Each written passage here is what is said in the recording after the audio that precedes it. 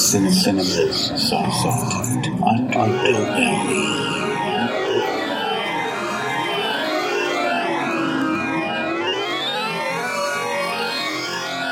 Hello everyone, this is Eugene Weaver, and welcome to another episode of Cinema's Soft Underbelly, your one-stop shop for all things horror, gore, science fiction, fantasy, gems in the rough, little scene movies, or cult classics.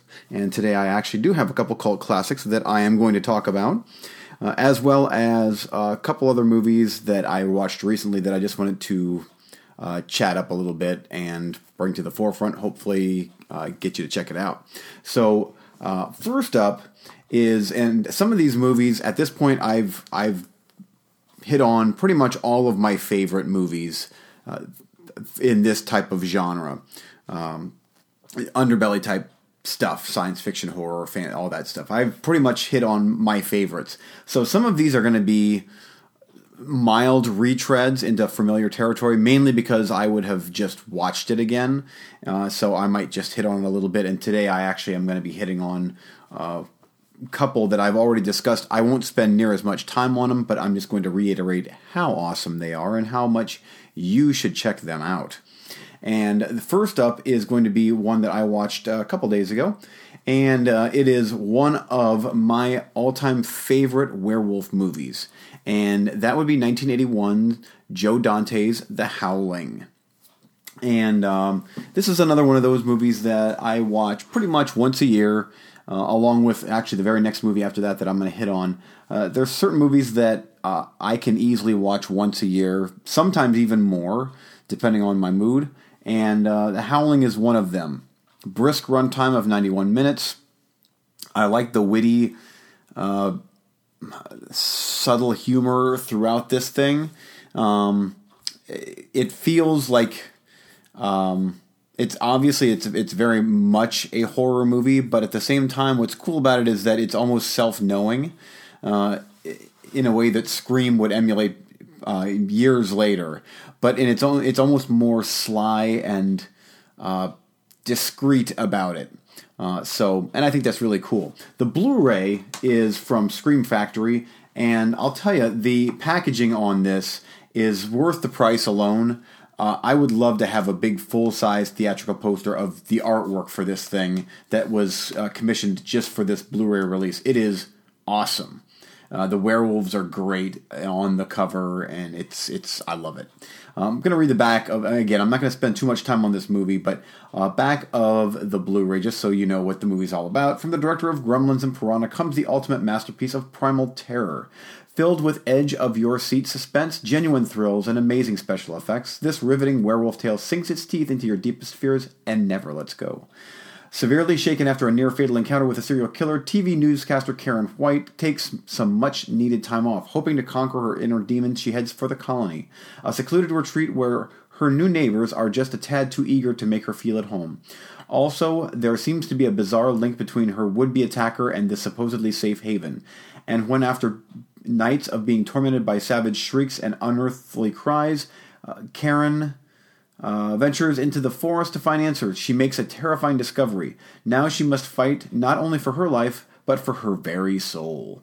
So, there you go. That's pretty much what the movie's all about. It's a great movie. The practical effects in this movie are fantastic. What I do think is really cool about the special effects in this movie is Rick Baker was originally doing the special effects for the film, but he left to do An American Werewolf in London.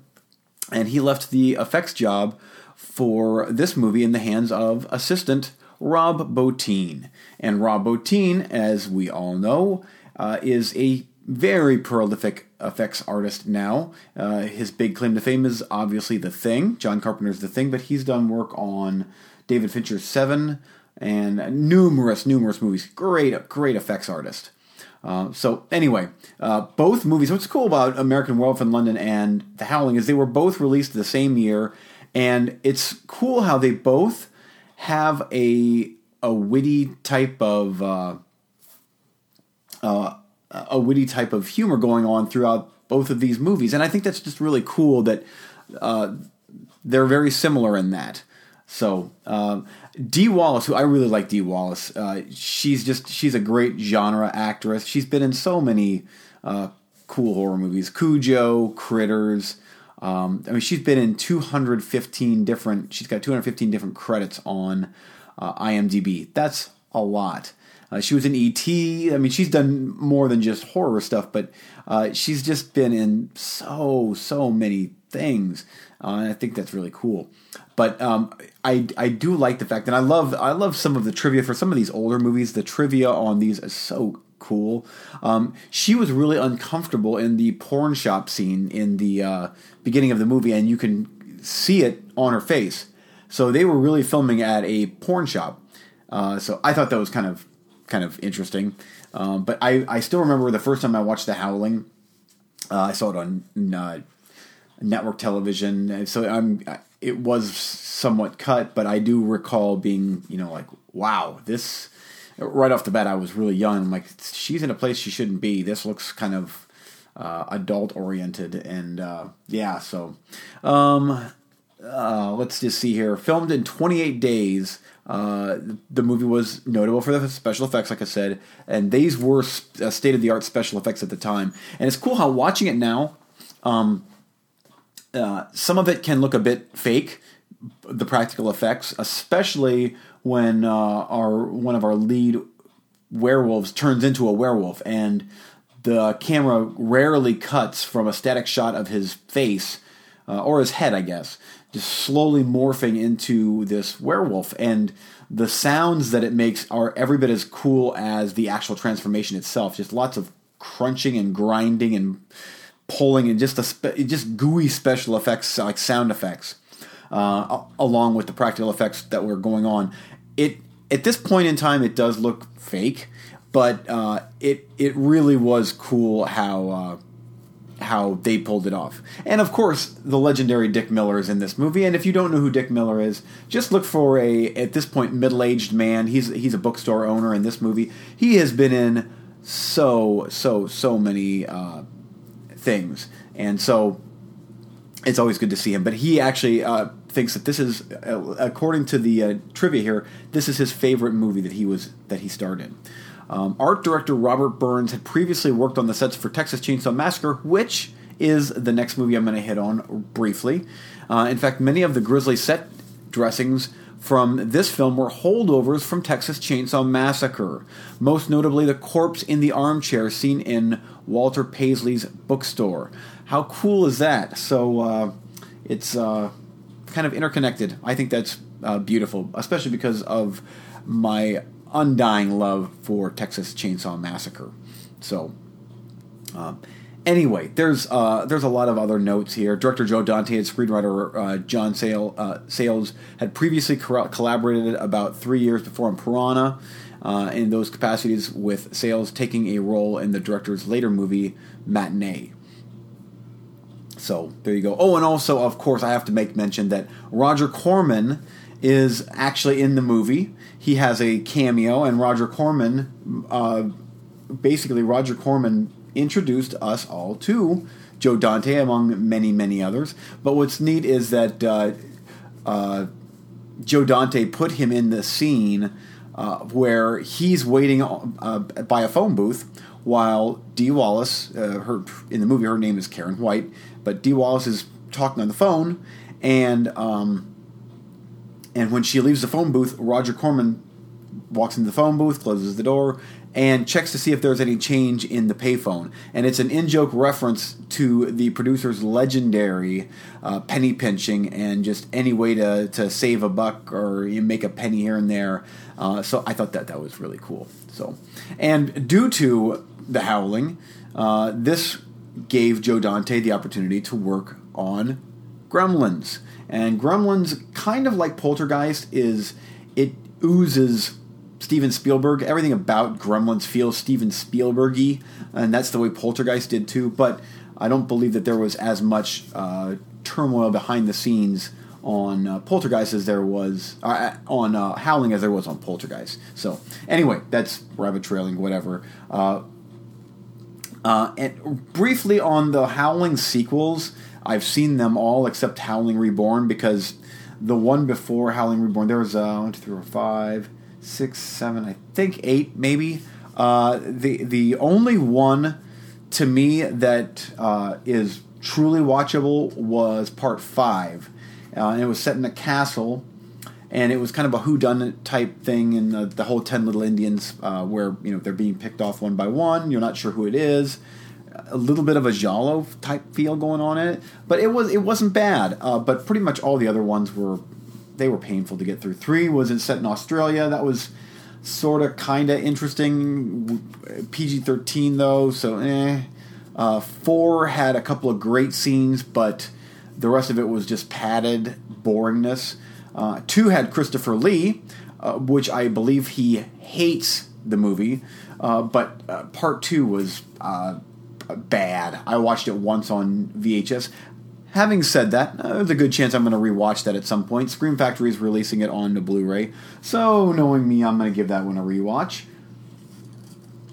After that, there was Howling the Freaks, which I think kind of wasn't that good. I have almost no recollection of the movie. And then there was there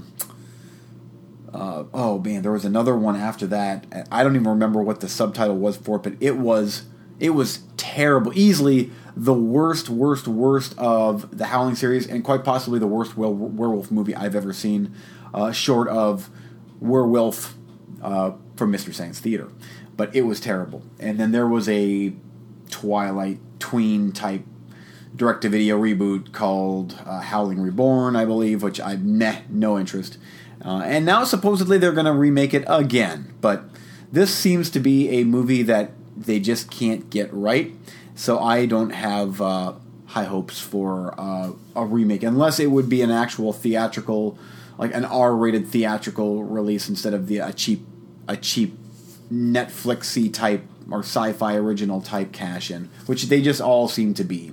So, anyway, okay, that's The Howling. It is a great movie. Check it out. Honestly, if you're listening to this show, I'm guessing you've seen The Howling and Texas Chainsaw Massacre. If not, shame on you, because these are classics of the genre. And Texas Chainsaw Massacre is my third favorite movie of all time. And I go back and forth with this movie as far as, is this my favorite horror movie of all time? Because it's neck and neck with The Shining, and sometimes it actually upsets me that The Shining, Stanley Kubrick's The Shining, is ever so slightly better than this, because this is quite literally the perfect alignment of planets to create the ultimate waking nightmare. And that is Texas Chainsaw Massacre. And I've said it before on this show, and I'll quickly repeat it. This is such a visceral horror movie. Not just the fact that it's about a family of murderers that kill people and then cut them up and serve them as food. Now, it's not that graphic. The movie it sounds more graphic than it is. But what makes this movie what it is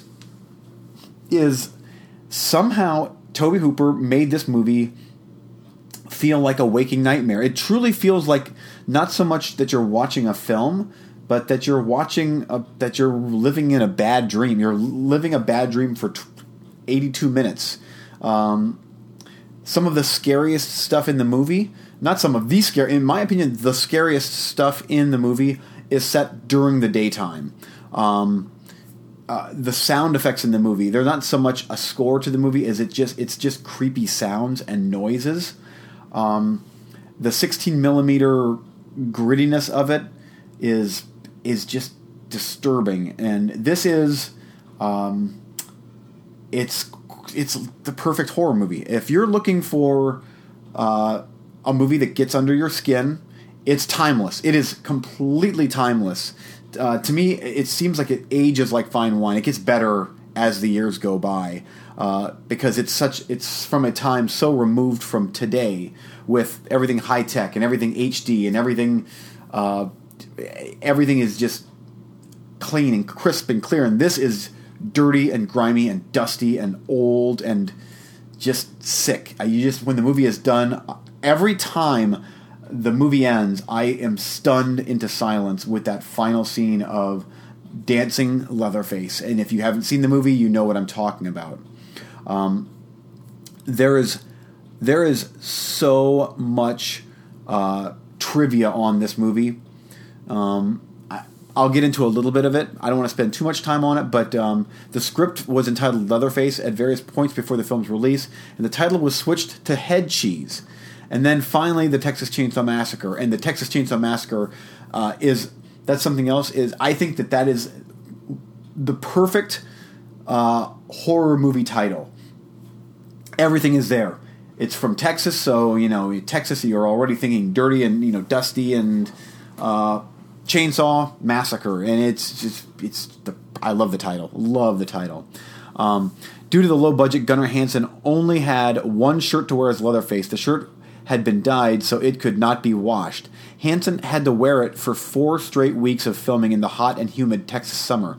By the end of the shoot, no one wanted to stand near Hansen or sit next to him during breaks to eat lunch because his clothes smelled that bad. That is disgusting. And I've watched pretty much all there is to watch on special features and behind the scenes and documentaries and all that stuff on the Texas Chainsaw Massacre. So I know what it was like in that house that they filmed in. The heat in that house was staggering. The original budget for the movie was $60,000, and during the editing process, the filmmakers amassed an additional $80,000 in costs, requiring that they sell off portions of their ownership in the film's royalties. But such a low-budget movie and so effective. When one of the ladies in the movie, she gets hung on a meat hook, and seriously, at this point, if you haven't seen the movie, and you know what, it's too bad. I'm spoiling the movie. Girl gets hung on the meat hook, and this is a daytime scene that is so disturbing. The way they did it was ingenious, and it truly looks like this girl is hung on a meat hook, done with a harness, but it's so real, and the noises that she makes after she's hung were just like, oh, it's so disgusting. The company worked 7 days a week, 16 hours a day in the summertime in one of Texas's notoriously brutal heat waves, where the daytime temperature was over 100 degrees and later hovered at around 80 at night. This movie was banned. It was censored. And what's funny about it is that there's very, very, very little bloodshed in the movie. However, it's the feel of the movie. Something about the feel of it is just disgusting. And, so, movie was shot in chronological order, which, again, I think that's so... For some reason, little things like that it is just interesting how little things like that are like, I wonder what it took to make that movie in chronological order. Let's see some other notes here. Slant Magazine rated this movie number 1 of the top 100 greatest horror movies of all time. I can't argue with that, because to me it's in my horror movie lineup it's number 2. And my favorites of all time, it comes in at number 3. Some other notes here. The actor who played Leatherface originally turned down the role due to the sheer brutality of the plot. He was then persuaded by Marilyn Burns, who was friends with him at the time. So, there you go. Ed Gein was not a true serial killer. He only killed 2 women. He was, however, a ghoul. He stole body parts from a lot of different graves. And this movie is, the Leatherface character is kind of, sort of based around the story of Ed Gein. So, there's that. But anyway, I could go on and on about my love of this movie. It is so good. So good. Tobe Hooper intended to make the movie PG rated by keeping violence moderate and language mild. But despite cutting and repeated submissions, the ratings board insisted on an R rating for the effectiveness of what is on screen and what is implied off screen. Hooper had a similar ratings problem with the sequel. And the sequel, it wasn't PG that he was fighting for. It was an R rating that he was fighting for, and they refused. It was unrated. And it actually was released, Cannon released the movie unrated in theaters. So there you go. That's cool. And Texas Chainsaw Massacre Part 2 is an excellent, excellent follow-up to the original. It's nothing like the original, but it's one of my favorites. Marilyn Burns, her clothing was so drenched in fake blood that it was virtually solid by the last day's shoot. And you can really see towards the end of the movie, because she is covered in blood, it looks like that. It looks like she's covered in blood, and she's the shirt is just dried on. It's caked on there. Edwin Neal, who played the hitchhiker, said that making this film was so miserable that his service in Vietnam was more miserable than his service in Vietnam, and said that he might kill director Tobe Hooper if he ever saw him again. I wish so bad I could have been on this set. Oh, man. Another thing, and I'm not seeing this, I remember this from one of the many documentaries that I saw in the movie, was that the chase scene in the end with Leatherface chasing Marilyn Burns through the woods, he gets his chainsaw out and he's slashing at trees and branches and whatnot. And I recall that was improvised because she wasn't running fast enough, and he was catching up to her, so he improvised and was cutting down branches. Here's my thought, though, on that, is they were using a real chainsaw, and he was actually chasing her with a real chainsaw. Yeah, that was crazy. Anyway, again, I could go on and on. I need to quit. I love talking about Texas Chainsaw Massacre because it's so good. According to John Larroquette, his payment for doing the opening narration, the scrolling text, was a joint. So, a joint is what it cost for him to do the voiceover work on the beginning. So, Leatherface had lines in the script that were gibberish, with little side notes indicating what he was trying to say. Director Tobe Hooper claims to have got the idea for the film while standing in the hardware section of a crowded store. While thinking of a way to get out through the crowd, he spotted the chainsaws. Yay! So, I gotta quit. I'm gonna keep talking about Texas Chainsaw Massacre, and then the show's gonna be over. So, watch that movie. If you haven't, shame on you. Watch it immediately. Okay, next up. I'm gonna try and get through one more, and that is Don't Go in the House. And this is from 1979, directed by Joseph Ellison, a disturbed young man who was burned as a child by his sadistic mother stalks women with a flamethrower. Hey, there you go. So this movie is, I actually imported this movie from Germany, limited edition. And I've seen the movie a couple times now, once back on the VHS days, and I haven't seen it since then. Honestly, it has sort of a Texas Chainsaw Massacre feel to it. This is such a straightforward horror movie. It is it's a slasher movie, but it's very similar to William Lustig's Maniac and Romano Scavolini's Nightmare, in that it's like one of those really dirty, yucky, grindhousey slasher movies. Not so much like Friday the 13th, but just a more like, this is just an ugly movie. And there's very few victims in the movie. However, being burned alive is one of the worst ways to go I could imagine, and that's what the movie's about. Is he kidnaps girls and puts them in this metal room that he's got in his house with his dead mother. And speaking of which, this has psycho undertones as well. And strips them down, hangs them up, burns them alive. And it's hardcore.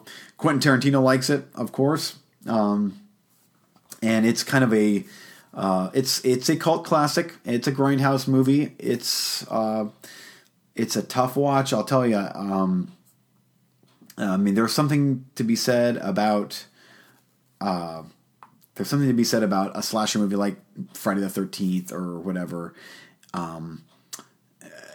It's another to see a couple of the scenes that are in this movie, one in particular, to see them, and it's just like, this is just, this is way before Saw and Hostel, and when that whole subgenre came to be, this is very, very, very similar to that, and it's rough, especially with the old film stock, and it just feels like something that you would have seen at a porn theater back in the early 80s. It's just, ugh. So anyway, don't go in the house. It is what it is. It's by no means is it a Texas Chainsaw Massacre quality or anything like that, but for Grindhouse fans, it's certainly something that you won't forget. So anyway, okay, well, that's going to do it. Look at this. I was going to talk about a bunch of other movies. I want to hit on Joyride Part 3 that I watched, and a movie called Scenic Route. I want to talk about those, and all of a sudden it's time to wrap up because I spent too much time on awesome movies instead of mediocre movies. But Howling is great. That gets, I think, usually from me, my usual review on Howling is 4 to 4.5 stars, and Texas Chainsaw Massacre is a solid, easy 5-star movie. There is not one single thing I would change in the movie. There's not single thing I would add. I don't think it needs more violence. I don't think it needs less. I think it's the perfect. It's just the perfect accumulation of film to make the ultimate horror movie, and that's what it is, the ultimate horror movie to me. So, great stuff, man. Okay, well, that's going to do it for this episode. I know I didn't spend as much time on that Don't Go in the House movie, but seriously, it makes me just not feel comfortable talking. It was just a sick movie, and not in a good way. Something about the burning people alive. It was harsh movie. Even though there's not many scenes in the movie like that, it's still ouch.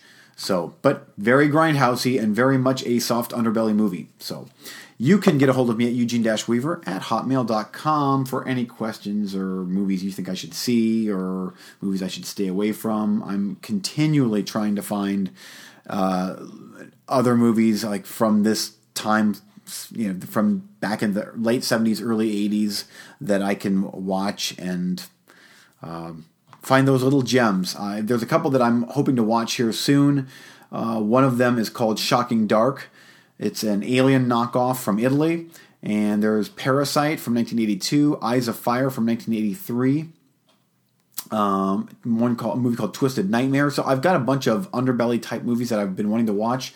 It's just there's so little time to watch all the movies that you want to watch, and so I just have to get them in here and there while still watching movies that are tried and true, like Chainsaw Massacre, Howling, stuff like that. I still have to rewatch those from time to time. So anyway, make sure that tune in to our friends over at Cinema Sidekicks for the latest and greatest on new release stuff. And of course, my other show that I co-host with Eric Marner, and that would be Movie Freaks. Both can be found on iTunes.